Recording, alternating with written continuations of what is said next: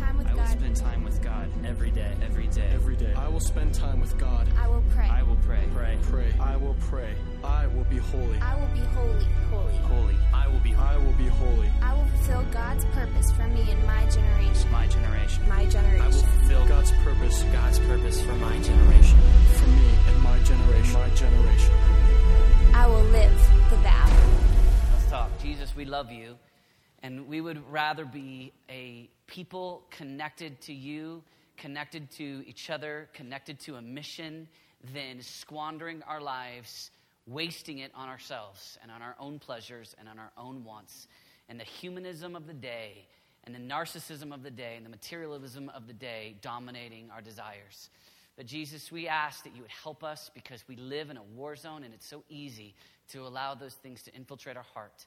And we ask that tonight you would help us, God, that you would realign us, refocus us. Help us, Lord Jesus, to be the tribe, the people, the church, the community, the body, the bride that you've called us to be. We love you. We thank you for what you're going to do. And the whole Furnace tribe yelled amen. Each one of us are a part of the church. You are the church. A church is not a building, and you know that, but you are the church. The church has been advancing since the moment that Jesus ascended to heaven. And I think when I look at what God has called a church to be, I think there's a very distinct element that you and I are going to play a key role in helping in this church, in our church, at New Life Church, right here in Colorado Springs. And God's doing a very, very exciting thing. But when you think of church, I want you to think of what makes a church dynamic. In other words, what would impress Jesus? Obviously, we live in a world where you have all kinds of church. You have big church.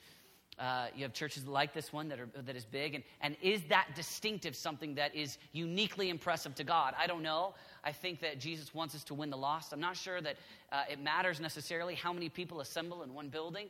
But I do believe that we're to go to advance. But I'm not necessarily sure that there's something all that distinctive and wonderful about if it's big or if it's small. I think that both can be missional and both can be filled with God, and both can matter and make a massive difference. I think we hear a lot about being a relevant church, and I think that's good. I think that there's an emphasis on being able to relate to culture, but I don't think that that's the core. I don't think that that's a hub. I don't think that if we were to have a conversation with Jesus, that Jesus would necessarily look at the church today and say the number one thing that I want as a key distinctive is that understanding of cultural relevance. While it's a good thing, I don't think it's the core. I don't think it's the primary thing. I think that you can have people that are culturally irrelevant making a pretty massive difference, a la the example I gave on our mission trip a moment ago.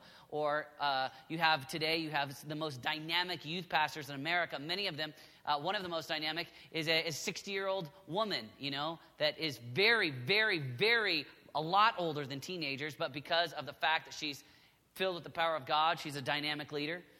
So I don't necessarily think that it would be something that Jesus would look at and go, yeah, the core distinctive is I want relevance. Man, it's a good thing, but I don't know that's the core. I don't know that it's the thing that would most impress him. I don't know, I don't know that it would be an efficient church. I think I hear a lot about church conferences and things about how to do good systems and how to, really try to handle everything well.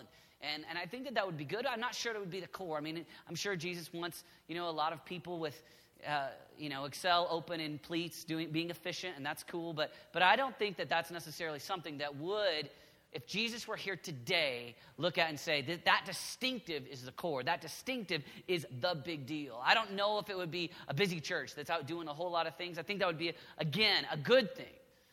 But at my core, if we were to really be honest and real about what I think is the thing that fuels a church to be dynamic, to be a living expression of Christ on the earth today, my conviction is that if we were to look at Jesus and ask him, I believe at my core, more than big church, efficient church, or any of those things, it would be this. I believe it's a praying church. Because when you look at a praying church is dependent on God. A praying church is saying, hey, we may be efficient, we may be relevant, we may be big, we may be small, we may be dynamic, we may not be dynamic, but here's the bottom line is this. It's not about us, it's about you. And the very nature of prayer is a statement of saying, I'm dependent on God, and this church thing really isn't about me, this church thing is about you. And the demonstration of how I prove that with my life is that I'm a man of prayer, I'm a person of prayer. And when I'm talking church, I don't want you to picture buildings, I don't want you to picture even necessarily autonomous communities of people. I want you to picture you. I want you to picture your life, your heart, And Jesus said that zeal for his house has consumed him. And he said this place in John 2:17 is to be a house of prayer. He's not talking about, hey, we're supposed to necessarily, that it's all about building the building that is dedicated unto prayer. No, he's talking about here, the church. He's talking about the people. It's in the heart of the people. It's in the heart of the person. It's in the heart of the community of Christ. That is to be the house of prayer. You are to be a house of prayer. We, the Furnace, are to be a house of prayer. And so when I think about Jesus wanting a church that's dynamic and powerful and effective, without a doubt, you believe this and I believe this, that the key element that makes all the other elements work, when there's prayer in the house, when there's prayer, you can be really, really, really socially awkward and yet have power. Seriously. I mean, you can not grow your hair over your ears, not wear bell-bottoms, not shop at the Buckle, and you can still have an effect on North America if you have a life in God. You cannot be big. And I'm not talking about height, I'm talking about the size of the church. You can be literally a small church, and if you have power, if there's prayer at the center, you can be missional. You cannot have the best building. You can have no building. And be powerful and fulfill what God's called you to do. You could have literally, and I know this sounds funny, you could have very limited ministries. You could not have, you could not have the women's ministry and the children's ministry and the soup ministry and all these different things. You could not have even a system. I'm talking no efficiency, but you've got the power and the presence of God in your midst, and you can guarantee that people will be attracted to it, and you will be successful like Jesus called us to be successful.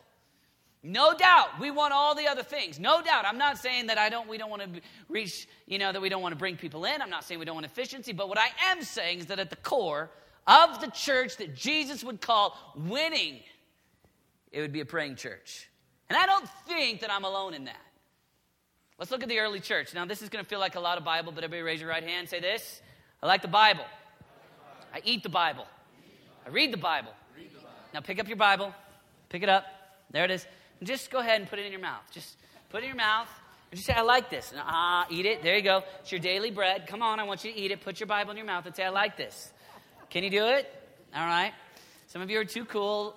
All right. Some of you are really, really cool, and you did it, and that is relevant. But I want us just to look at the Bible for a minute, because obviously you and I know that our first example of what a praying church would look like would be where?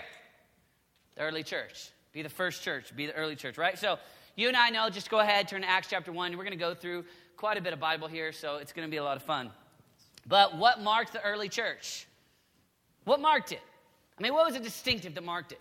And I know that there's many distinctives, but what's the dynamic distinctive? What's the distinctive that moves us? In the sense that some people say, hey, I'll tell you about the early church. The early church ate together. They broke bread together. Well, yeah, that's cool, but you know what?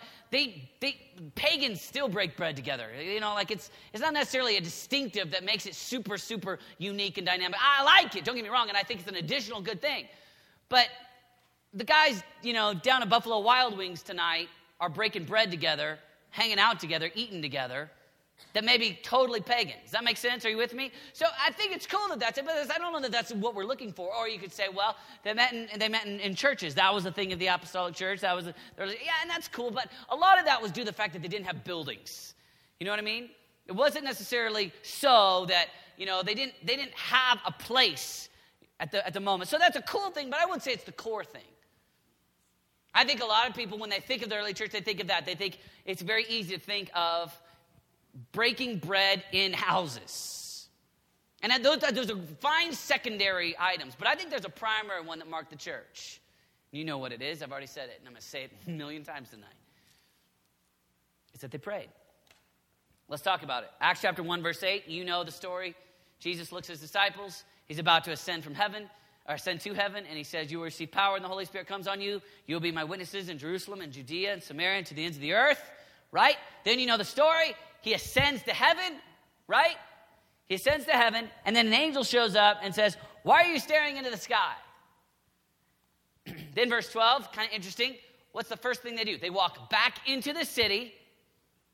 And then verse 14, here it is. The disciples, these are the disciples that hung out with Jesus.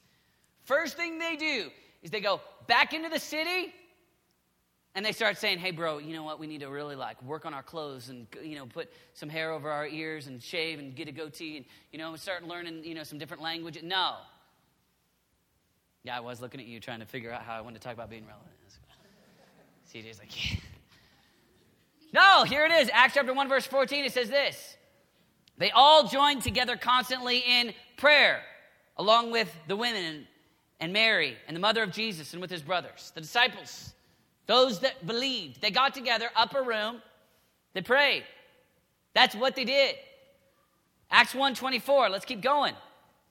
Then they prayed, Lord, you know everyone's heart. Show us which of these two men you have chosen. So Judas has obviously been the deceiver, the betrayer, and they got to replace him. So they look good at their resume. No, here it is. Pray. God, show us. Acts 2:42. They devoted themselves to the apostles' teaching and to the fellowship, to the breaking of bread. That one gets talked about all the time. All the time I hear that one. Well, tell me about the apostles. What do you think they... Well, they broke bread together. Anyway. And to prayer. Boom. That's like the big one, that would be like in our context, they ate chips and salsa together and they prayed. That's the big one. Yes, they hung out together, but the nature of why they hung out together, if someone came to our meeting, if they walked away saying, let me tell you about what the furnace is, when they get together, here's what they do. They drink coffee together and prayed. We would not want the expression to be, drank coffee together and prayed. No, we would say, no, the thing that we want to mark us, and when you look at what we're doing, it is, they drank coffee together and prayed. Are you with me? That's the big deal. Acts 3:1. One day, Peter and John were going up to the temple at the time of prayer. Interesting. At 3 p.m. Daily 3 o'clock prayer meeting in the temple. Aye. What do you know? We didn't make it up. Acts 4:24. When they heard this, they raised their voices together in prayer to God. Sovereign Lord, they said, you have made the heaven and the earth and the sea and everything in them. Acts 4:31. After they prayed, the place where they were meeting was shaken. And they were all filled with the Holy Spirit and spoke the word of God boldly. We're only in Acts 4. We've got a lot of prayer going on. Acts 6, verse 4. We will give our attention to prayer and the ministry of the word. This is an interesting part. This is where the disciples are so building the church. They're starting to serve, and a lot of things are happening. And they have to pull back, rework their job description. Why? Because they don't want to give up on ministering to the word and prayer. So not only is it just something they do because they're desperate, but they actually organize it. Ah! Acts 6:6. They presented these men to the apostles who prayed and laid their hands on them. Acts 7:59. While they were stoning him, Stephen prayed. Lord Jesus, receive my spirit. Acts 8:15. When they arrived, they prayed for them that they might receive the Holy Spirit. A lot of Bible. Should we keep going? Acts 8:22. Here they are witnessing, repent of the wickedness and pray to the Lord. Not only are they doing it, now they're demanding it. Acts 8:24. Then Simon answered, pray to the Lord for me, so that nothing you have said may happen to me. He goes, listen, I know the way. I need help. Pray. Acts 9:11. The Lord told him, go to the house of Judas on Straight Street, different Judas, not Judas Iscariot, not the one that betrayed Jesus and then killed himself with 30 pieces of silver, and ask for a man from Tarsus named Saul, because Saul had just met Jesus, and what's the first thing Saul's doing? He's blind. He's hurting. He's met Jesus on the road. It's a hard day. Fish scales are about to come out of his eyes. And what is he doing? He's twiddling his thumbs, waiting. No. He immediately went and started preaching. No. He's waiting for you, Ananias. What? He's praying. Saul, the barely saved guy, only been saved not very long, like 3 days. What's he doing? He's praying. Acts 9:40. Peter sent them out to the room. Then he got down on his knees and prayed. Peter, that's lots of praying. Turning toward the dead woman, he said, Tabitha, get up. She opened her eyes, and seeing Peter, she sat up. Cornelius here, Acts chapter 10. He and all his family were devout and God-fearing. He gave generously to those in need and prayed to God, oh, and I love this word, regularly. He and his family were devout and God-fearing. He gave generously to those in need, and he broke bread no. And he pursued relevance in the culture, no. And he gave himself to watching movies so that he could talk the language of the culture regularly, no. What was the dominant thing? An evidence of the work of God in his life? Prayed to God regularly. Acts 10:5, then the angel answered, your prayers and gifts to the poor have come up as a memorial offering before God. That's Cornelius again. Acts 10:9, about noon the following day, as they were on their journey and approaching the city, Peter went up on the roof. Hang out. Dudes, let's strategize. Dudes, let's chill some more. No, you know it. You know it well. Peter went up on the roof to pray. Do you see a consistent thing in the early church? I'm just looking at it. I'm just looking at the people that we look at and we go, hey, we want to do the thing that expanded the gospel so rapidly in the early part of Christianity. Prayer is playing a pretty dominant role here. Acts 10:31. Acts 10:30. Cornelius answered, 4 days ago I was in my house praying at this hour. At 3 p.m, suddenly a man in shining clothes stood before me. This is kind of like Daniel in Daniel 10:12. I was just praying and something happened. Why? Well, because I was sovereignly selected before God before the foundations of the world, and it didn't matter what I did. It didn't matter at all. What mattered was that I was just there. No. Something happened. Why? Because he was praying. Are you with me? Acts 10:31. Here's what they said. Cornelius, God has heard your prayer. Cornelius, hey, we just liked your name, Corny, and we just thought we wanted to come to you because it's going to be going to best-selling Bible one day. We didn't know who else to come to, so we came to you. Wrong. Why was Cornelius selected? His name? No. His position? No. God has heard your prayer. Acts 11:5. I was in the city of Joppa praying, and in a trance, I saw a vision. That's when visions come, dreams and visions come. You and I know Acts 2. We know that it says young men will dream dreams and old men will see visions, right? A lot of times we think, yeah, I don't know if that really happens. Start praying. Let's just see.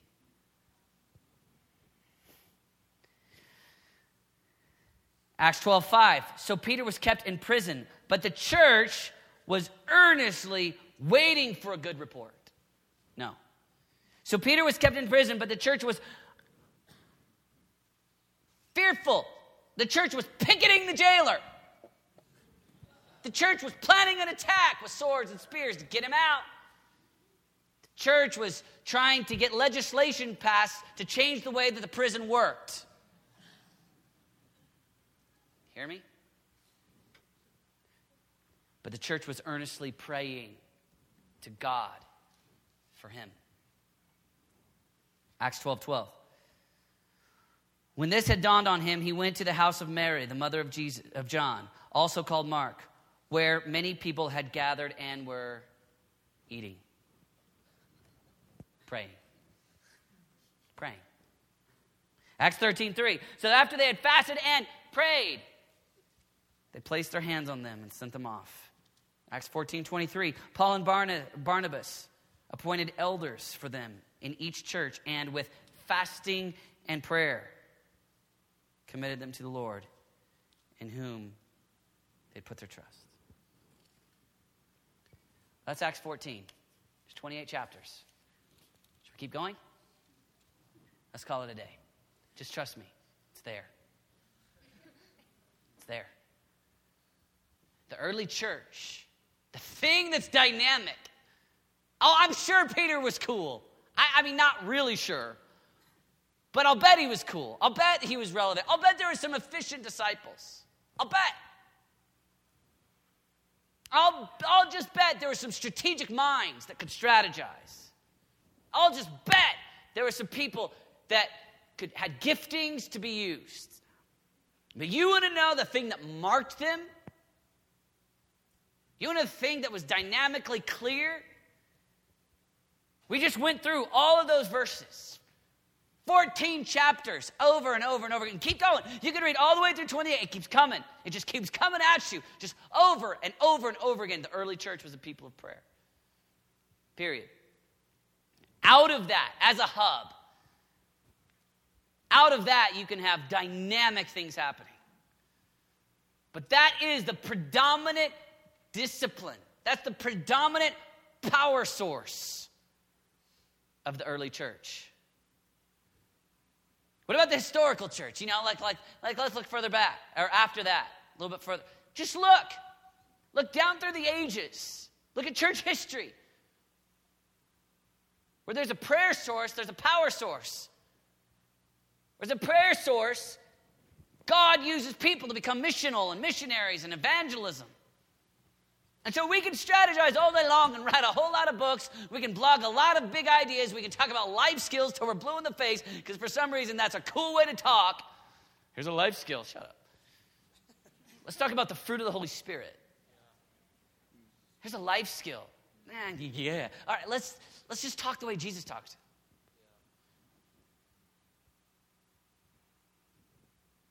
Look throughout history. You've heard me talk about the Moravians over and over again. Seen it on far too many videos. Look at Martin Luther. Martin Luther, man, that guy was smart. Yeah, he was smart. Martin Luther, man, he was bold. He was dynamic. Martin Luther, man, he wrote. You know what was the core? Martin Luther said this, with all that I must do today, I cannot but pray for at least 2 hours. So you can say, well, he had a dynamic personality, or he came in just the right season of history, or he was really brilliant, and, you know, it takes a really good writer to write those 95 Theses, and maybe he was a good carpenter if he was going to nail him to the door. You talk about life skills all day long. But I'll tell you the key in Martin Luther's life that led to a great Reformation was he's a man of prayer. We know it to be true. Jonathan Edwards, leader of the Great Awakening. Churches in the Great Awakening would pray every night. John Wesley, also a leader in the Great Awakening, rose at 4 a.m.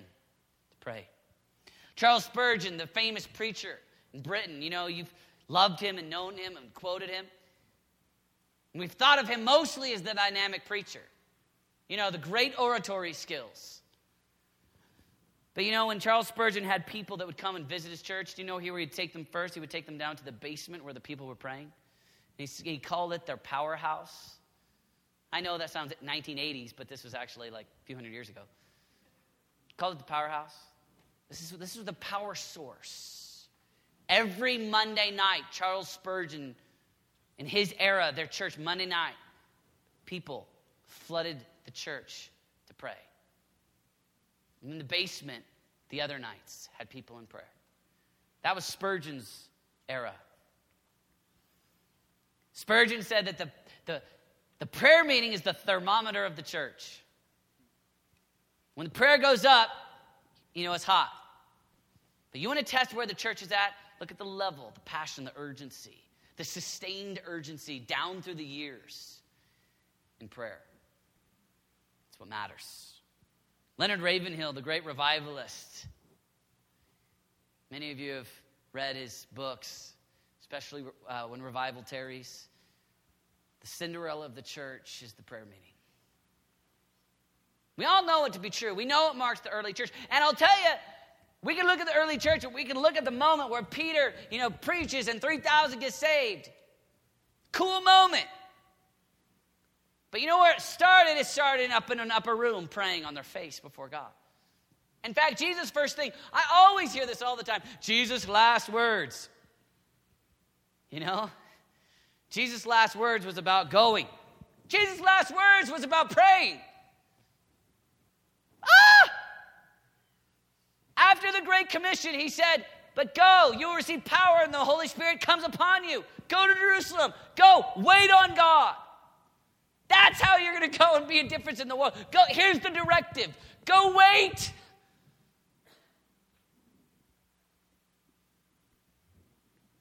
But in our culture, you don't get any attaboys for going and sitting in a prayer room. The attaboys come when you're like, dude, I got a degree in this, and now I'm going to go be this, journalist for Jesus, and never really, wanting to do one to the Lord or anything, but, I'm blogging for God now. Friends, let me tell you something. I blog away, but don't forsake burning heart. Don't forsake being the man or the woman of prayer that he's called us to be. That's the thing that gave Peter the power. Peter was a pretty average guy without the power of God. Sure. Yeah. I don't know him. I don't know him. Peter was not, it took God. Peter was about, in moments his discernment gift was off. When Peter pulls out the sword to try to take out the guy, he wasn't trying to cut off his ear. I know we think that we hear that Bible story and we think, Peter had a fascination with ears and he was just like, oh yeah, I'll cut off your ear, No, he missed. He was trying to kill the guy. Peter, and Jesus is like, Peter, calm down. I like people. I'm dying for people here. Let's not kill him.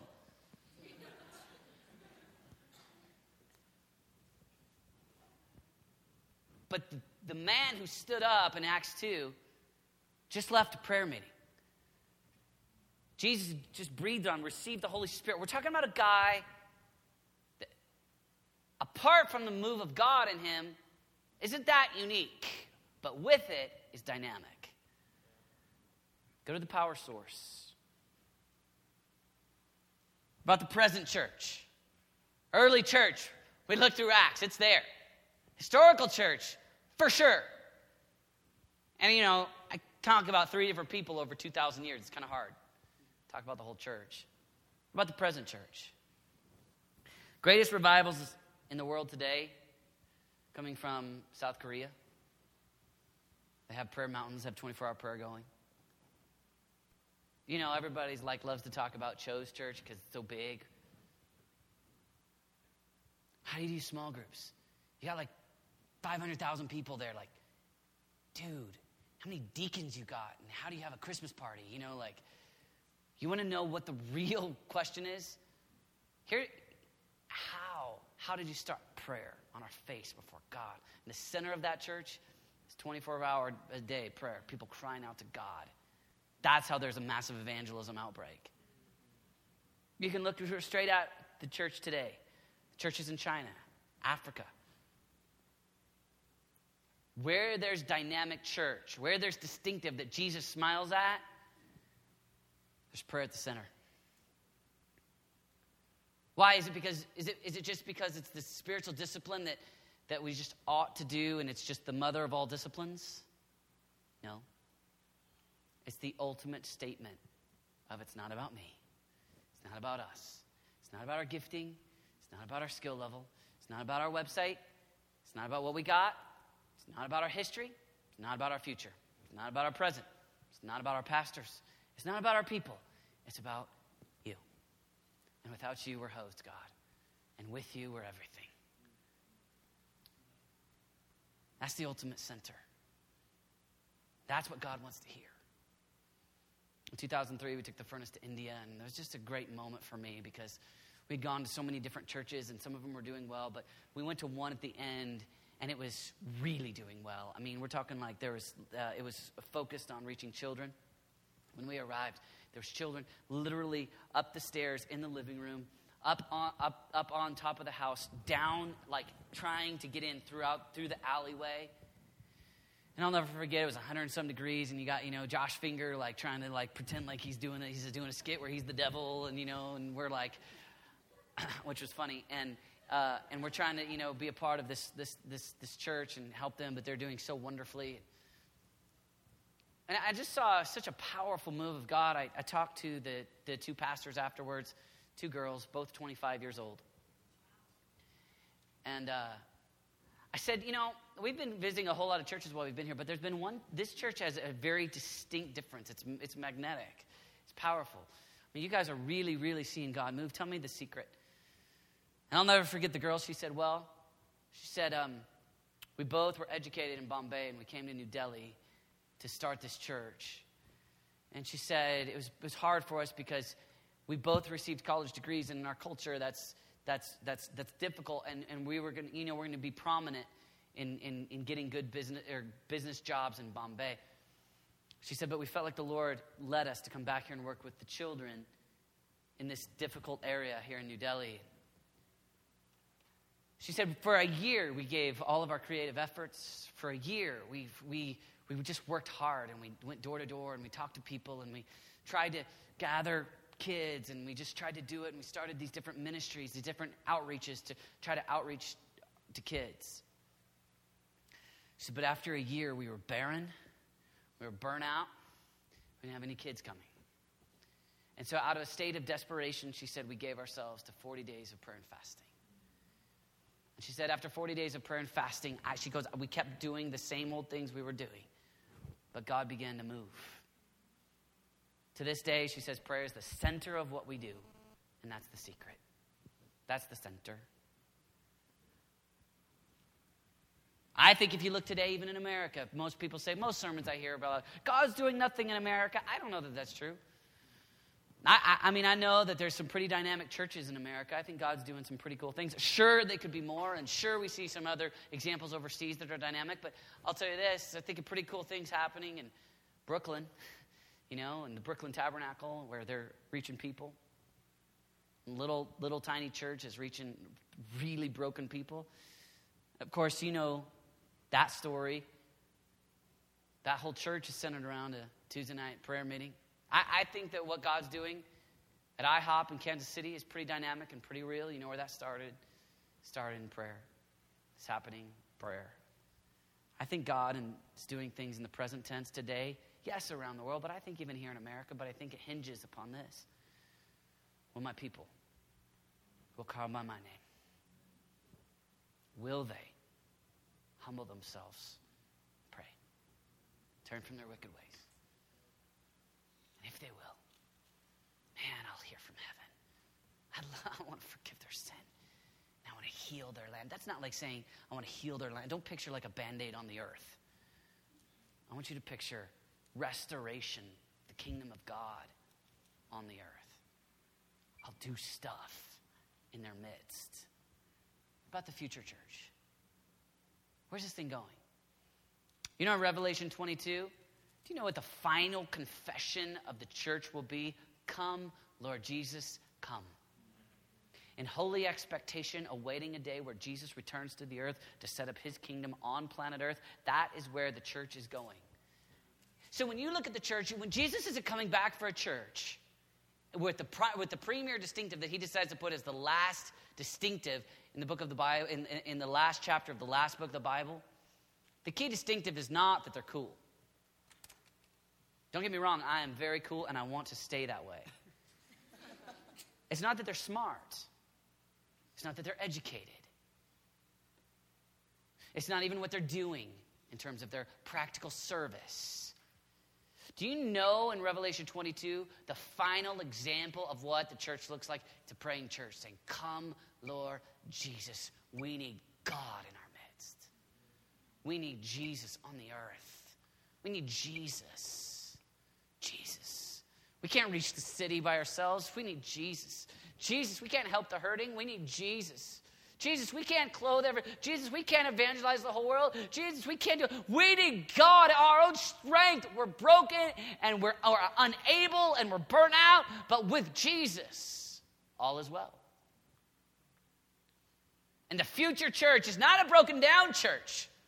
It's not beat up. We don't just kind of hold on, marinate on earth, try to stay saved. No, there will be a victorious people crying out to God, come Lord Jesus. Just read Revelation 22. When he comes, there are people that have in their heart a united cry, come. We want you. We figured it out. Earth does not have it. Earth doesn't got nothing. God, you are all. We are small. You are everything. That is the final confession.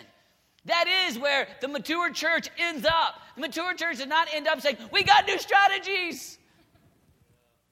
We got a bigger building. We got a better website where you can buy the salvation for $20. We got a website where you can go, you can see stuff, and you don't even have to come here. It just makes you saved. I don't know. It's none of that. I sit and I hear all kinds of stuff. I'm telling you, it's this. Come, Lord Jesus, come. And the Spirit and the bride say, come. The Holy Spirit and the bride of Christ, that's us. The church, cry, come, come. We have expectation and eagerness, desire. That's the future church. That's where it's going. So my request of you tonight is to think about, in context of the early church, of the historical church, present church, future church. Tonight, I want this tribe to think about our church. Right here. Right now. Today. Not 5 years from now. I'm talking now. I'm talking right now. What about our church? One of my heroes is a guy named Charles Finney. And he said, one individual in a church possessing the spirit of prayer often arouses the whole church, spreading the same spirit and ushering in revival. What happens when 100 people have a spirit of prayer? What happens when 100 Farnesites possess the spirit of prayer? Does it usher in revival? Could it? I don't know what revival means in your brain when you hear that. But all it means is this: new life. I'm not talking about historical, some kind of revival they saw in the 1800s and or something in the 1900s or something in 1500s. I'm not talking about. There's no formula. It's just this: God in our midst. That's revival. That's old life becoming new. An old thing becoming new again. The move of God, the power of God, the presence of God, the Spirit of God, the heart of God. God with us, among us, Emmanuel, now, here, now.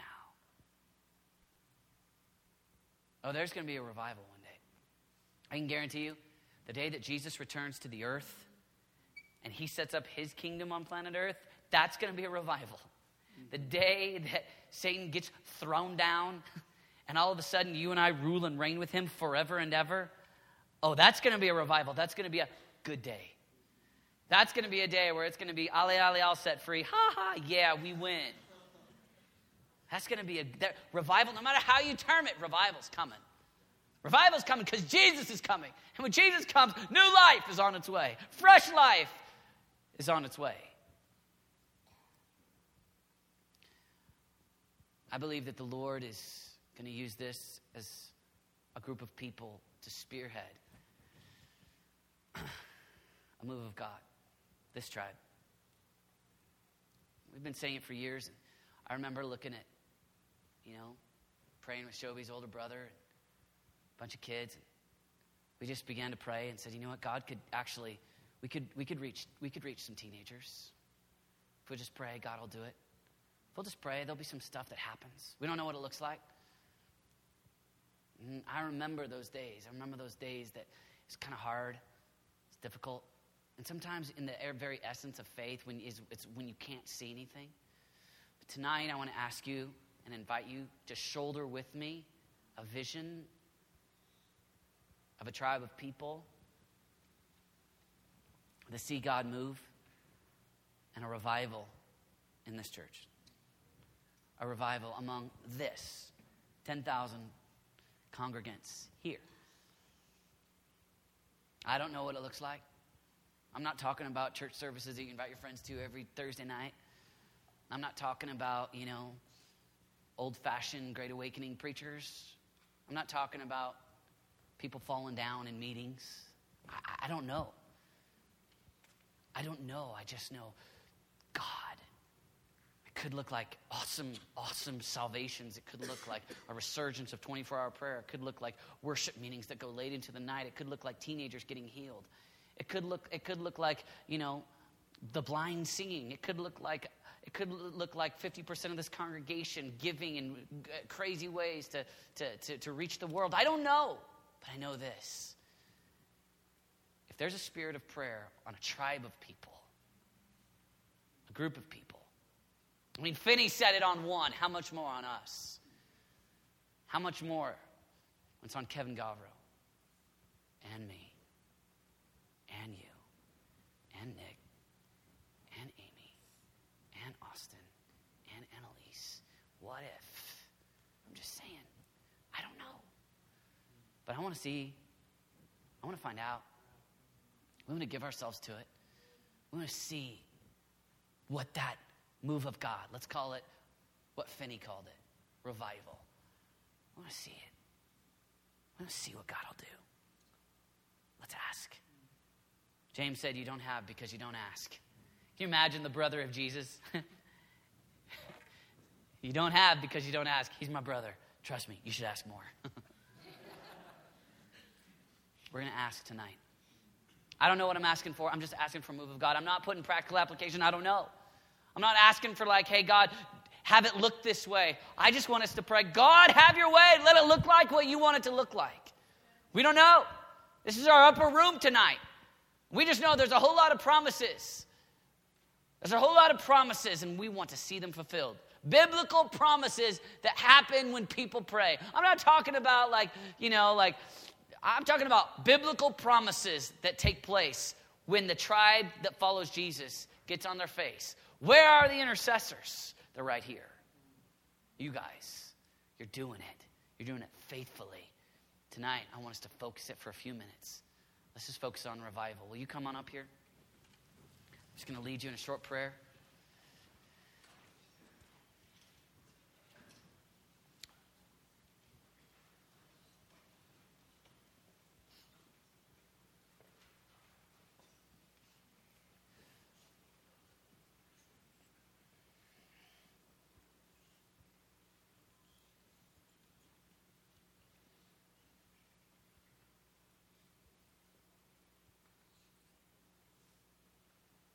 Fire of God, presence of God.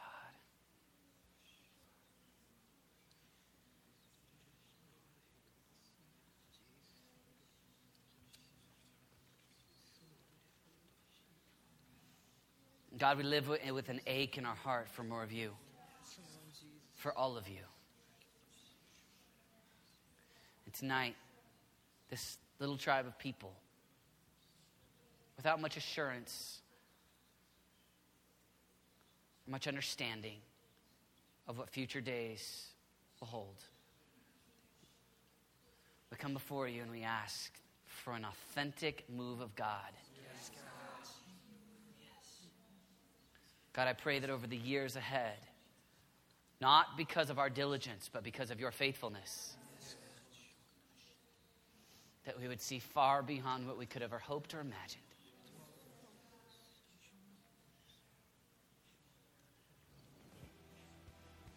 Come, Lord Jesus. Let your kingdom come. Let your will be done. In Colorado Springs, in this church, among us. I'm just praying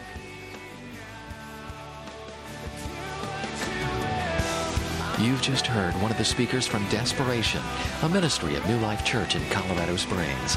For more information on becoming a Desperation intern, attending one of our conferences, or joining the Desperation National Network for local churches, visit us at desperationonline.com.